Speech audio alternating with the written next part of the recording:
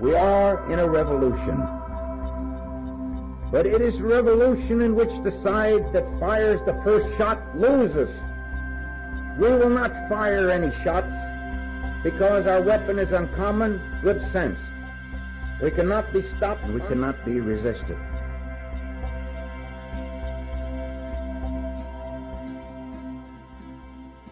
Good day, Tractor Time listeners. This is your host, Ryan Slaybaugh. I want to thank everyone for listening to this episode, as you've been a huge part of our success as we launched this at Acres USA in early 2017. This is episode number 69. We have more than 225,000 listens to date and counting. We have a bit of news, too, we want to share, but we're going to save that to the end. A little cliffhanger. You're just going to have to listen.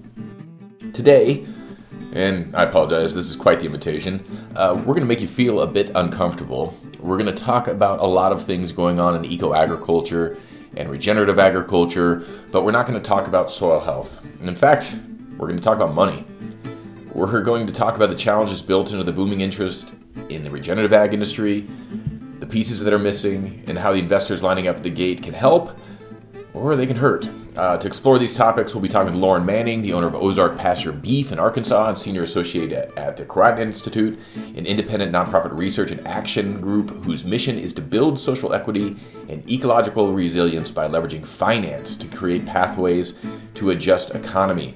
She talked to us from her farm in Arkansas, where it had just snowed for a little surprise in November, or shock, but she still found a moment to talk, so I really appreciate the time. But first, real quick, I want to talk about our very important sponsor today who makes this episode possible.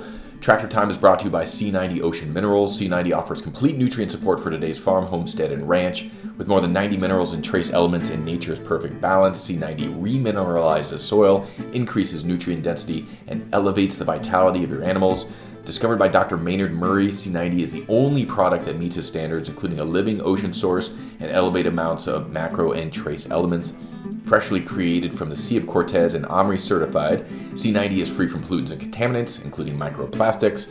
Give them a call today at 770-361-6092 to learn more. That's 770-361-6092. C90 is available through distributors across the U.S., including more than 200 Tractor Supply locations in the Great Plains and Midwest. They're always looking to grow their network, so give them a call today, and please make sure you mention that Tractor Time sent you. Thank you again to C90 Ocean Minerals. Okay, thanks everybody for hanging with us here early on in the episode. The next voice you're going to hear is going to be our interview with Lauren Manning. It was recorded on November 14th, 2022. All right, I'm here with Lauren Manning, and it's a pleasure to be here. And we're going to be talking about a little different, unique aspect of agriculture and soil health, the investment aspect today. Lauren, thank you for being here. Thanks for having me, Ryan. I appreciate it. When you and I met, it was shortly after you had been on stage at the Regenerative Food Systems Investment event in Denver earlier this year, and you were speaking, trying to segue the gap between what investors need to know and what farmers need to know about investors. Anyway, I'm oversimplifying it, but yeah, could you talk to us about why you're there and then your background and kind of how you are what you're doing today in the regenerative movement? Excuse me. Sure. So at the Regenerative Food System Investment Forum, I was asked to speak on a panel called Farmer Perspectives, where capital is a dirty word. And that title, it couldn't be more fitting because I think a lot of producers have a negative experience, or at least one negative experience with financing or accessing capital, or even just basic tax issues like filling out Schedule F. And so the panel was meant to provide some context on how farmers approach finance, what works for them, what doesn't work for them, and the producer side of things. And it's a really critical piece of the conversation when we talk about how to finance a more regenerative agriculture, because a lot of people in that room are there with really great intentions. There's so much capital in that room, private equity, venture, debt, all kinds of different offerings. But unless they're really working collaboratively with producers, it's going to be a tough issue. And a lot of these investors and funders come to the space and they're interested in doing what's called concessionary capital, where they maybe take below market returns, or they have more patient timelines, or they value non-economic things like community building, ecological systems, biodiversity protection, BIPOC issues. Until they really work with producers and understand, what is risky for the producer, how can we share some of that risk so it just isn't the producer taking on all of the financial risk of a transaction, we're going to see a lot of frustration. And so I think I'm in a really unique position because I have so many different lenses that I come through this. So I work at Croatan Institute, and our main focus there is looking at finance through a lot of different ways. And some of our colleagues work on social equity issues. Others work on teaching investors how to invest more more responsibly, maybe more respectfully. Maybe you could fold that in there too. But educating them about total portfolio activation with ESG and impact metrics. But I'm also a producer. I have a small farm and I raise grass-finished beef and lamb. I've got a small goat herd, and I'm in a partnership with 4 other producers, and we've direct marketed for quite some time. And then I also have a legal background. I was a trial attorney for about 4 or 5 years and have a master's in food and ag law and policy. And so for better or worse, I wear a lot of different hats in this space, and I understand things from a lot of different perspectives or see a lot of problems. And so having engaged with FSA and farm credit and some other traditional lending outlets, and also working in finance, it was really great for me to be able to share, what it's like seeing things from different sides of the table. And I think capital providers at RFSI are some of the most willing when it comes to going to farms and talking to producers and say, I want to make this deal with you, but tell me what terms you need to make this a more palatable transaction, or to understand that a farmer may have a bottleneck or an issue that they can't quite control. And maybe if that capital provider was willing to shoulder some of that risk, it could unlock a lot of financing and get a lot of really great things done. It's interesting you put it that way, because even though you're right, those investors who were in that room were probably the closest to the edge of looking over and really, jumping in and being a part of this. And many are, were started in the regenerative movement, even looking at how do we create around this concept. Yet the distrust was palpable still, between the farmers in the room, like you said, and this group. And it was there was definitely a difference in excitement levels and a different level of vocabulary being used. And so I wondered if you could kind of talk about, because of the work you're doing with the Croatan Institute, is, how are you guys actively building trust with that, and kind of where do we start to segue? Because we don't want these regenerative farmers taking on all the risk themselves if there's people willing to help them. Yeah, it's a great question. And something that my colleague David Lazaks and I are working on right now is, we like this idea of a niche in finance, or regenerative ag finance, or food system finance. But in our ideal world, I think we'd like to see financial offerings just be mainstream, that are able to more readily value non-economic outcomes, that are more patient and flexible and non-extractive, that can help with things like understanding that if a producer doesn't get adequate rainfall for a season, that's going to affect yield. And we have a choice between saying, do we want that producer to hit that yield at all costs just so they can make a payment on whatever their financing arrangement is? Or can that lender step in and say, okay, we get it. There's a weather variable here. We don't want you to extract as much as you can from the land just to make your payment. We can lower our expectations. We'd kind of like that to be the main offering, or the main attitude or culture of investing when it comes to agriculture and growing food and fiber.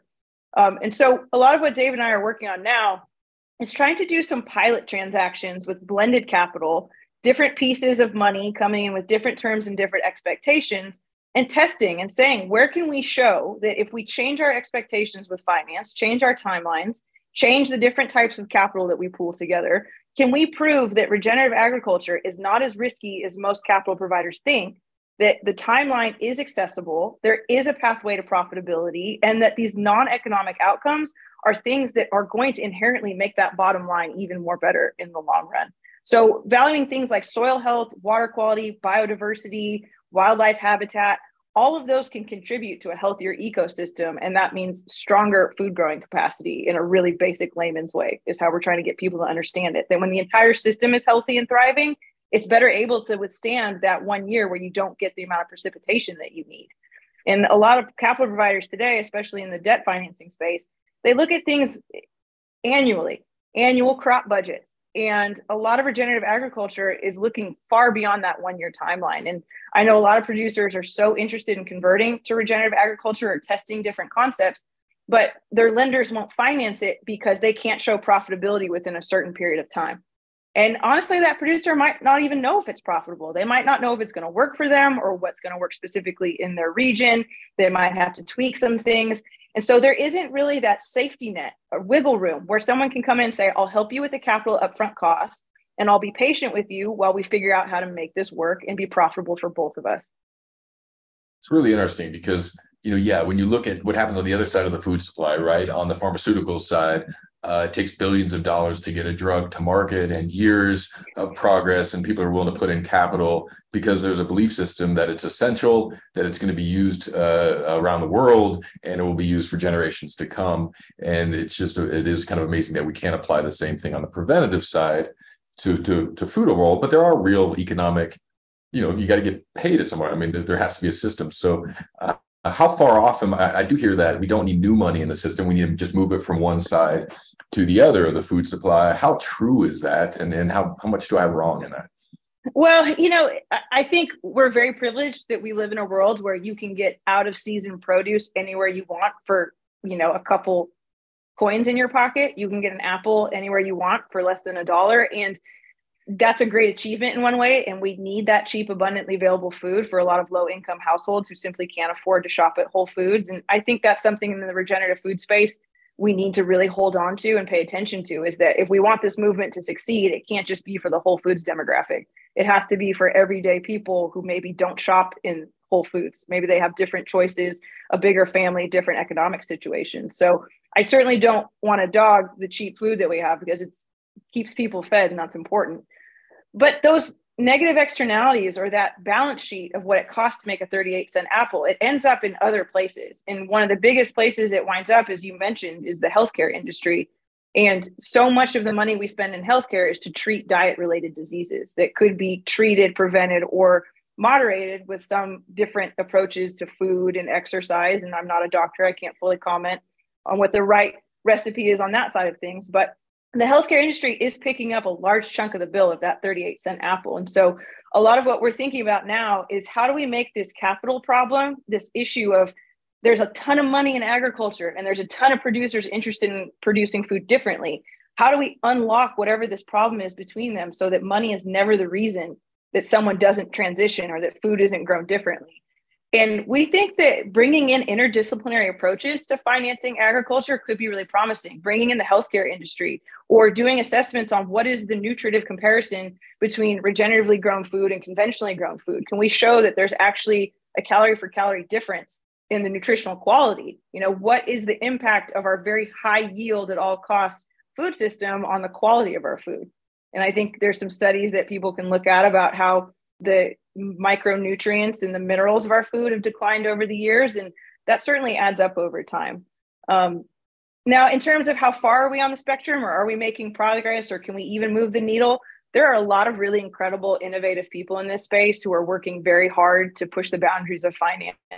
And philanthropic capital is coming in, and it's giving people money to use to test out different things. And David and I see a really big opportunity to take some of this philanthropic capital and help direct it to the places it needs to go most. So if there's a transaction where someone wants to build a processing plant, cold storage, acquire some acreage that was maybe traditional row crop and it's been fallowed and they want to convert it to perennial cover and grazing or integrative vegetable crops, we want to use that philanthropic capital to help make that transaction happen. And philanthropic capital is great because it's often money that that person doesn't want back.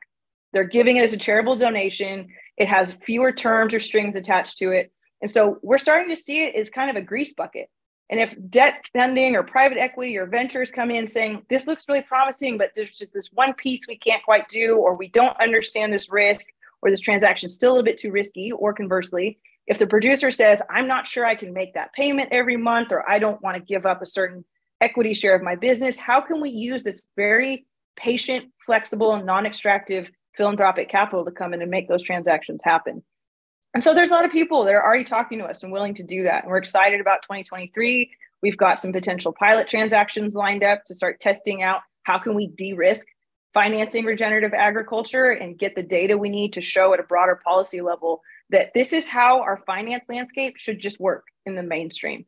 So I can't tell you how long it's going to take. I don't have a good estimate of where we're at years wise, but it's really emboldening to see so many people like we saw at RFSI who are simply showing up and saying, I see this problem and I'd like to help solve it. Yeah, that really was. And even though it wasn't, the solutions weren't maybe evident right now, that's how we get to them, I think, is starting to build that level of collaboration and cooperation around one of the scenarios that you made me think of. I was talking last week with Will and Jenny Harris in Georgia at White Oak Pastures, and they reminded me of their journey where they went from basically, selling into grocery stores to direct to market and direct to consumer. And that was a really risky venture for them at the time, to go there. It's a much more established industry today, but they really questioned whether they could make that move today because of the competition in the industry, even the greenwashing that's going on a bit with the product and labeling and how they compete. And they're still not quite out of the woods yet. And so that philanthropic capital, would really help support, operations like that. And I think that's really the risk is if I'm already moving to it now, am I too late into this space a bit for a small farmer? So anyway, I'm talking too much, but how does that scenario play? And do you hear that scenario come up, or is that a unique scenario in your mind? Well, the issue of direct marketing, it's a tricky one. And personally, the partnership I'm with, Ozark Pasture Beef Direct Markets. And if you're a producer and you choose to direct market, you've essentially hired yourself for a second full-time job. You're responsible now for marketing, branding, customer outreach, product inventory, pricing, working with labeling at processing plants and making sure your label's USDA compliant. Have cold storage issues, USDA inspection and FSIS inspection around cold storage. You have to engage with your consumer, figure out how to deliver. How far are you willing to drive? Are you going to charge an order minimum? I mean, you can see the Pandora's box that opens immediately when you decide to become a direct marketer. And there are some producers who excel at it. They are so good at telling their story. And I think those people are so beneficial for this movement and engaging with consumers and putting a face to farming and saying, our food shows up in the grocery store and we're spoiled for that. But there are real people behind this every single day that have dedicated a huge chunk of their life, if not their whole life, to growing food. And I really applaud those people, because dealing with the general public and answering questions and customer service is not always easy, especially if you've had a really hard day on the farm, something's not going right. It takes a lot. But there are other producers, and either it's not in their wheelhouse, it's not something they want to do, or geographically they're located in a place where direct marketing simply isn't a big enough market for them. They need other options too. And if we force every producer to do their own direct marketing, I think it's going to be a disservice. And what this really raises for me is an issue of supply chain architecture. And I think we talked about this on the panel at RFSI, is if you decide to produce differently and grow things regeneratively, I personally think you deserve to capture some kind of market premium for the differentiated food products that you're growing. But there really isn't an obvious, consistent market that's willing to pay you that premium. And there's also the issue of scale. If I'm not big enough to guarantee that I can supply a restaurant or an institutional buyer the same number of cuts every single month for a certain period of time, it's risky for them to work with me. The risk is really on both sides of that contracting equation. So it makes me realize that a lot of this capital doesn't necessarily need to go to producers. It needs to go to building different supply chains and creating new markets for these differentiated products. And we saw at RFSI, there was a panel with a bunch of corporates talking about how they're genuinely trying to source things differently, but it's honestly very difficult. They have huge product SKUs they're trying to fill. The quantity of product they need is enormous. And so where can we find those compromises between, we shouldn't expect farmers to create their own supply chains from top to bottom, and we shouldn't expect buyers or consumers to completely make every concession? How can we meet in the middle and maybe build a different supply chain, change some outcome expectations, and work together more collaboratively? So it's a really interesting way to put it. I'm going to ask you a tough question, which is, how big does this revolution need to be, really? Because when you talk about that, does that big fabric model work in a regenerative society? Can you have both, I guess? Yeah. And I think about this a lot as a producer and as someone who comes to this space very academically. Will we end up with vertical integration in regenerative agriculture? And is that inherently a bad thing? And I know a lot of people listening probably just absolutely bristled at that and said, of course it's a bad thing. But I push back on that sometimes and say we have millions, hundreds of millions of people to feed. And we have to sort of account for the fact that if we want to change the face of agriculture, we might have to make some concessions to reach that scale. And I know people don't like to think about large scale aggregation or vertical integration, but that's simply the shell. If we can change the rules of the game, if we can build vertical integration differently, it may not inherently be a bad thing. Now, this is all conjectural. I'm not saying that I'm a huge advocate or that I think it's the solution, but I guess I'm trying to say don't throw the baby out with the bathwater. And I think that's what a lot of people end up doing in the regenerative space is they say everything in conventional agriculture is inherently evil. We need to get rid of it and completely start over. And I guess I'm just more pragmatic in the sense that I want to see change. I don't want to approach it from it's either perfect or I'm not doing it. I would much rather see producers take incremental steps to changing the way they farm that they're going to stick with and that will last than trying to completely erase the whiteboard and start over, because that's really daunting. And I don't know that a lot of producers are in the economic position to just scrap their entire farm business and their entire operation and completely flip it. So that's where the pragmatist in me comes out and says, if there's a way to use existing models or existing relationships or existing businesses and structures and facilities, maybe we should think about that. You know, is that an opportunity? Not everything is inherently evil just because it's always been this way. Exactly. And I think, when I was talking with Andre Lou at Regeneration International, and we were talking about the greenwashing issue, for example, and he just totally dismissed it. He's like, I don't care. He's like, it's just part of it. It's going to happen. It's just what it is, but it's not where the work's being done. It's not really where the progress is. And the more we pay attention and play insider baseball, excuse the phrase, and just complain about each other, we're not actually supporting each other and moving the right direction. And even if they're starting at zero and we give them to go from 0 to 1, well, that's progress. And that's, something that he wants, we want to solve. So I really do appreciate that, pragmatic approach. I think conversely, though, there is a fear, and I did hear this with some of the other farmers and ranchers, especially in the publicly shared world and the stock market, that when you see these companies coming in, can you develop a holistic shareholder? And is that something, that we can develop in society and really have control over? And I'm curious to see, is that an education question? Is that a morality question? Where are we with that? I think for me, it comes back to changing the culture of investing. And a lot of the culture of investing, not everyone, has been very black and white in terms of what's the bottom line. If I give you this money, can you hit these returns? And if you default, how much skin do I lose? And we're seeing a lot of capital providers already saying like, okay, I understand that that's the most advantageous position for me to be in, but maybe I want to be part of different outcomes. And I think there's always going to be some inherent self-interest when you're a capital provider, unless you're philanthropic capital and you're making these donations and you ideally don't want that money to come back. You're trying to spend down, deploy that money in a community and see it go to good work. But I also don't think it's inherently wrong to give these investors some incentive. I have no problem saying that regenerative agriculture can be profitable. When you see a truly regenerative operation go through some kind of horrible weather event like a drought or floods, you see it compared to the neighboring farms, and it's often doing pretty well. I mean, it's getting hit just as hard as everyone else, but because of the practices used and the approaches taking, maybe it's diversification or different crop types or different livestock integrations, they're able to weather that storm better.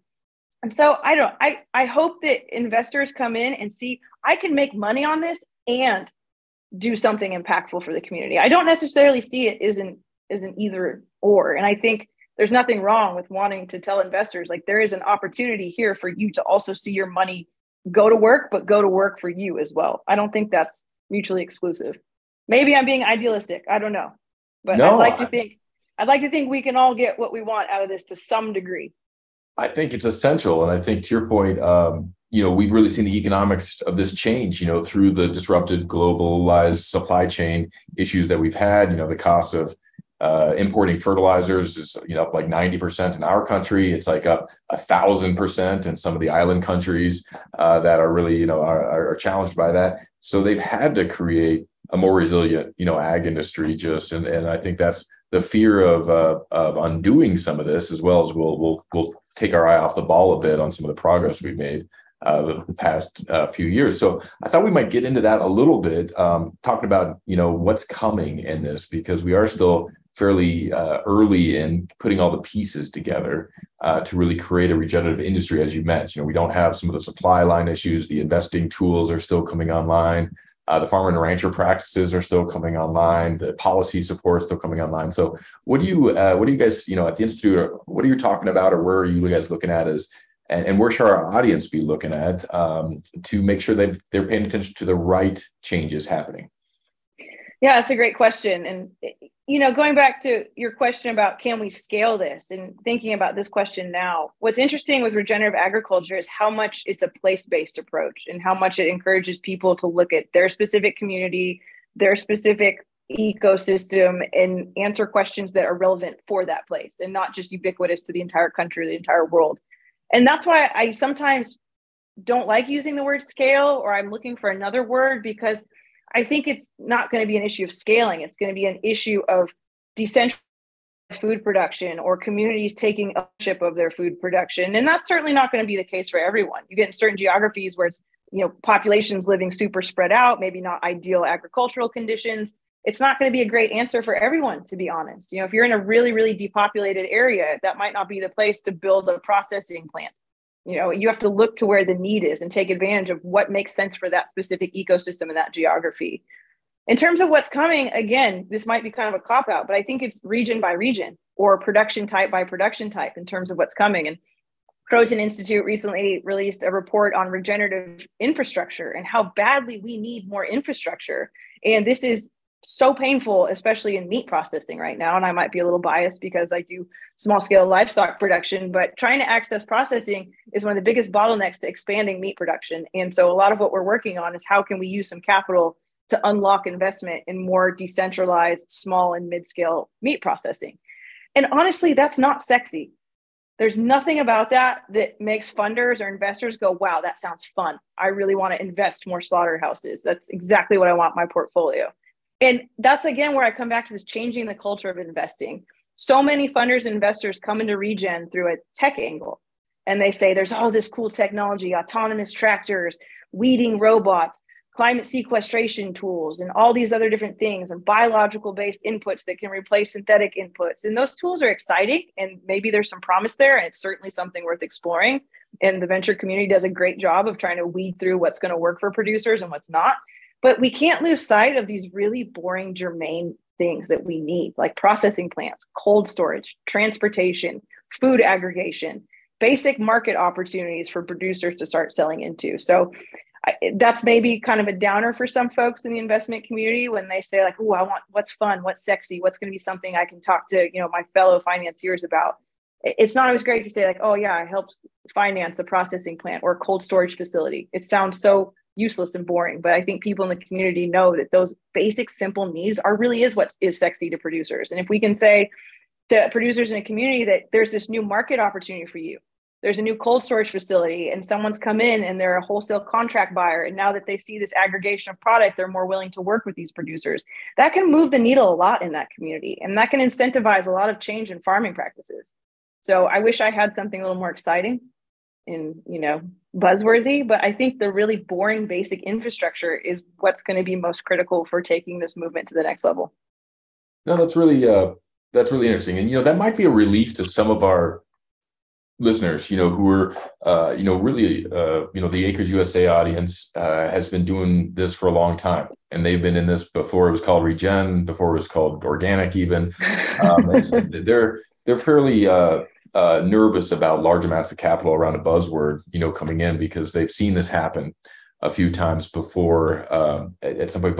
And that might get to where it might alleviate some of the concern is the word like, hey, I've been doing this for 25 years. Where's the funding to help me? If I'm already moved this far along, how do I benefit? Or is the rest of the world going to catch up to me? We know that scarcity isn't the goal with healthy food, but we do want to allow those who have a competitive advantage now to retain it at some point if they built that on their own. And to your point, taking all the risk, early on. So I'm curious, how do you support those that are, far along, and then, equally share the wealth with those who are eager to change? Yeah, it's fantastic you asked this, because I'm fortunate to have a lot of producers in my community, both as friends and mentors and business partners who come from many different generations. And when I talk to them about my work at Croatan Institute, they'll get upset and they'll say, I hate this word regenerative, quit using it. I don't know what the heck it means. It means nothing. I've been doing this forever. I was one of the first people to bring this to this area. This is ridiculous. And, It's hard because like they have their perspective and I certainly understand where they're coming from. I would probably feel exactly the same. But if we want this to scale or for more people to adopt it or for there to be more mainstream recognition of its legitimacy and the fact that this is something we should all be working towards, we have to come down to a common parlance about it. We have to be able to speak about it in a way that we all understand and can use the terms. And so I get it. Organic, sustainable, regenerative, organic, certified. It's fatiguing. It's exhausting to figure out which one am I. But again, for a layperson, a consumer who thinking about their food maybe takes up 5 minutes of their day, these words and these terms are able to encapsulate so much more. And so if someone becomes familiar with the term regenerative and they do a little homework about it, then they can encapsulate this idea in their head and it's more accessible to them. So for all those people who have been on the front lines of this, like I commend them 100%. And their work is so critical for people like me to be able to show capital providers, people do this and it works for a very long time and it's resilient. And there's a reason that these farmers have been doing this for 30 years because they know it's effective.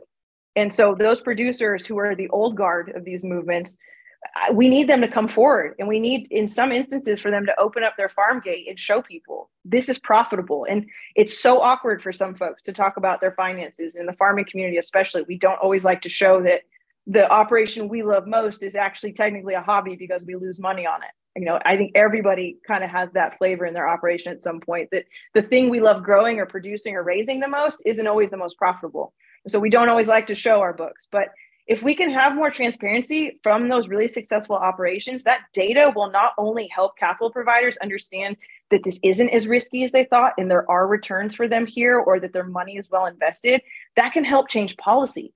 If we have demonstrative examples of regenerative agriculture withstanding the increasing weather variability due to climate change, of feeding communities, of being profitable, of providing farmers with a better quality of life, of re-engaging the community with food growth, that's really helpful. That changes policy so much faster than just talking about it academically or hypothetically. I can write 1,000 reports at Croatan Institute about whether regenerative agriculture is profitable, or I can take some funders to one farm and show them. And seeing something makes it so much easier to believe than me just writing about it academically in a report. I appreciate you saying that. I think that I like to compare where we are today to maybe the early climate change days when we had been about 5 years into hearing it in the early aughts. And we had one scientist at a time on stage talking about this. And it was really, I was in a newspaper editor at the time, and I literally had to go find a climate change denier and put them on stage next to that person to be fair and balanced, because we just didn't have the science and the collective voice from the scientific community until they organized and they put out that collective voice and said, hey, here's what we all believe in, or here's some tenets. So I feel like that's going to be, I don't know how we get there necessarily, but I think that the world needs to understand this isn't just one or two farmers in the wilderness speaking about this, that this is, thousands of farmers around the world that are practicing these practices and are successful at it. So to that point too, and this is something I've tried to push myself on as a producer, is being transparent about your failures. Not everything in regenerative agriculture is going to work for everybody. And sometimes I think people come from this very protective, nurturing place. If I don't want anyone to criticize this, or I don't want to point out the warts because I want it to succeed so badly. And I empathize with that. And I share that concern. I don't want this to fail for the wrong reason. But the more we can be transparent that not every practice is going to work for every geographic location, and that this is really an exercise in figuring out holistically what works best for every location and every producer and every economy or supply chain, we have to be transparent in what doesn't work. And there's so much power in those lessons of saying, and even at Croatan Institute, we think about this. We're trying to test all these pilot transactions with different kinds of financial de-risking mechanisms like securitization or loan loss reserves. And we have to be honest about what's not going to work, because we can prevent people a lot of headache and a lot of money and a lot of time by saying, we went down that road. Here's why it didn't work out for us. But if you think it makes sense for you, still try it. Just maybe take some learnings from where we messed up, or maybe we were short-sighted, or simply where it just didn't work despite everyone's best efforts. So I think it's okay to talk about the blemishes and the warts. And it's good to embrace the fact that this is going to be an imperfect movement at times. And that if we create this space where it's perfectionism or nothing, people are going to be very scared to even ask questions, like saying, I tried to integrate livestock and it didn't go well. And I would rather that producer find someone else to say, yeah, me too, but here's how I fixed it. instead of them just keeping it to themselves because we're not allowed to talk about when regenerative agriculture might fail or fall short of our expectations. I love that. Everybody listening, you have permission to fail. That is part of this. This is part of this. So yeah, we have time for a couple more questions. So I forgot to do this. Remind everybody they're listening to Tractor Time by Acres USA. The one question I did want to get to, Lauren, before we wrap today's episode, thank you so much for the time, is the consumer aspect. I run into a lot of regenerative farmers and ranchers that say, I'm doing this, but it ain't really going to change until you change their addiction to cheap food. And, how much are you guys talking about that? And how much is that going to be part of the effort behind this to see real change happen? It's a really interesting question. I brought it up earlier in this conversation, is how do we make regenerative something that's affordable for more than the Whole Foods crowd? And I'm not dogging Whole Foods. In a lot of ways, they're pioneering in their own space and giving access to different products and giving young brands a spot on a store shelf that maybe they wouldn't find at a very conventional supermarket. They're doing something that's important and contributing. But most people don't shop at Whole Foods, and most people shop with a grocery budget, or they're feeding a very large family, or they don't have time to research their food. And so I don't necessarily have a lot of good answers for this right now. It's something that I'm thinking deeply about, is how do we make regenerative food products affordable? And how do we do that in a way where we don't end up making the same sacrifices we have made in terms of yield over everything else? How can we produce the food we need to produce at the price point that most consumers need while respecting things like environmental quality, animal welfare, biodiversity, soil health, farmer livelihoods? It really is striking, and a lot of people are surprised to learn that the overwhelming majority of farmers have an off-farm job, that their farm income is not enough to feed their own families. And that's something that I think is really an indictment of our existing food system, that the 1% of people in our population who grow food have to have a second job on top of that. Consumer education has always been tough. A lot of people simply don't have the time to research food and look at labels and look up ingredients and go to websites and look at initiative announcements. That's a big ask. A lot of people have jobs and kids and requirements or relatives that they take care of. And then simply a lot of people don't know where to go. And this comes back to greenwashing. If I Google regenerative agriculture, how many different responses am I going to get? How much competing information am I going to get? So the consumer piece is really a big challenge. And I think, again, my best hope right now is that perhaps we can make regeneratively produced food and fiber so mainstream that it's not something a consumer really has to evaluate. How can we get existing products in a more regenerative posture so that it doesn't become this game of either or? Either I shop at Whole Foods and I seek out these products, or I shop somewhere else. Is there somewhere in the middle, some kind of compromise where we don't put this huge burden of work on consumers? And again, some people might have bristled that and said, if you're a consumer, you're a stakeholder, you have a vested interest in the food system. But then I say, what about the single mother of 3 kids who has 2 jobs? Are you really going to put that burden on her to carve out tons of time to research which shareholders are part of which agri-food corporation and where their money is invested and what farming practices are used? Or can we create a food system that has a little bit more transparency and honesty and an ability for people to inherently trust it? And I appreciate that. And I think the idea of if we raise the ceiling, maybe we eliminate the low floor as well, that we can bring everybody. There's always going to be a spectrum, and there's always going to be a scale of food available. And that's going to be a long-term, getting that perfect is going to take generations. But I think the work you guys are doing is incredible, because it is ultimately bringing non-capitalistic ideas into a very capitalistic culture and trying to make those work. And I think that's, inherently going to cause, friction to some, but also it's America. This is how we figure things out. It's if we were a fascist country, we could do it overnight. But we're going to have to figure out the democratic way to do this and get along and figure out how to work together. So could you talk a little bit about where people could find more information about your farm and also the Institute as well? Sure. Ozark Pasture Beef is www.ozarkpasturebeef.com.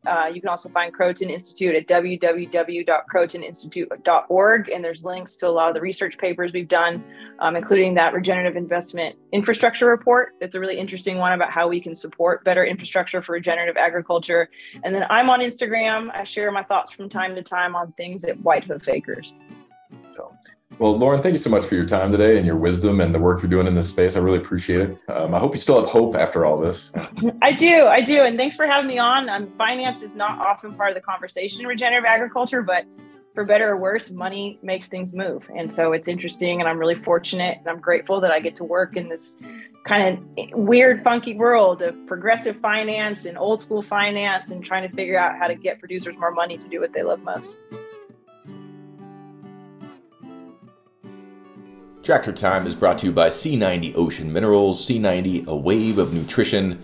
Thank you again for their support, and thanks again to Lauren Manning for that really interesting conversation. Now we'll get to the bit of news.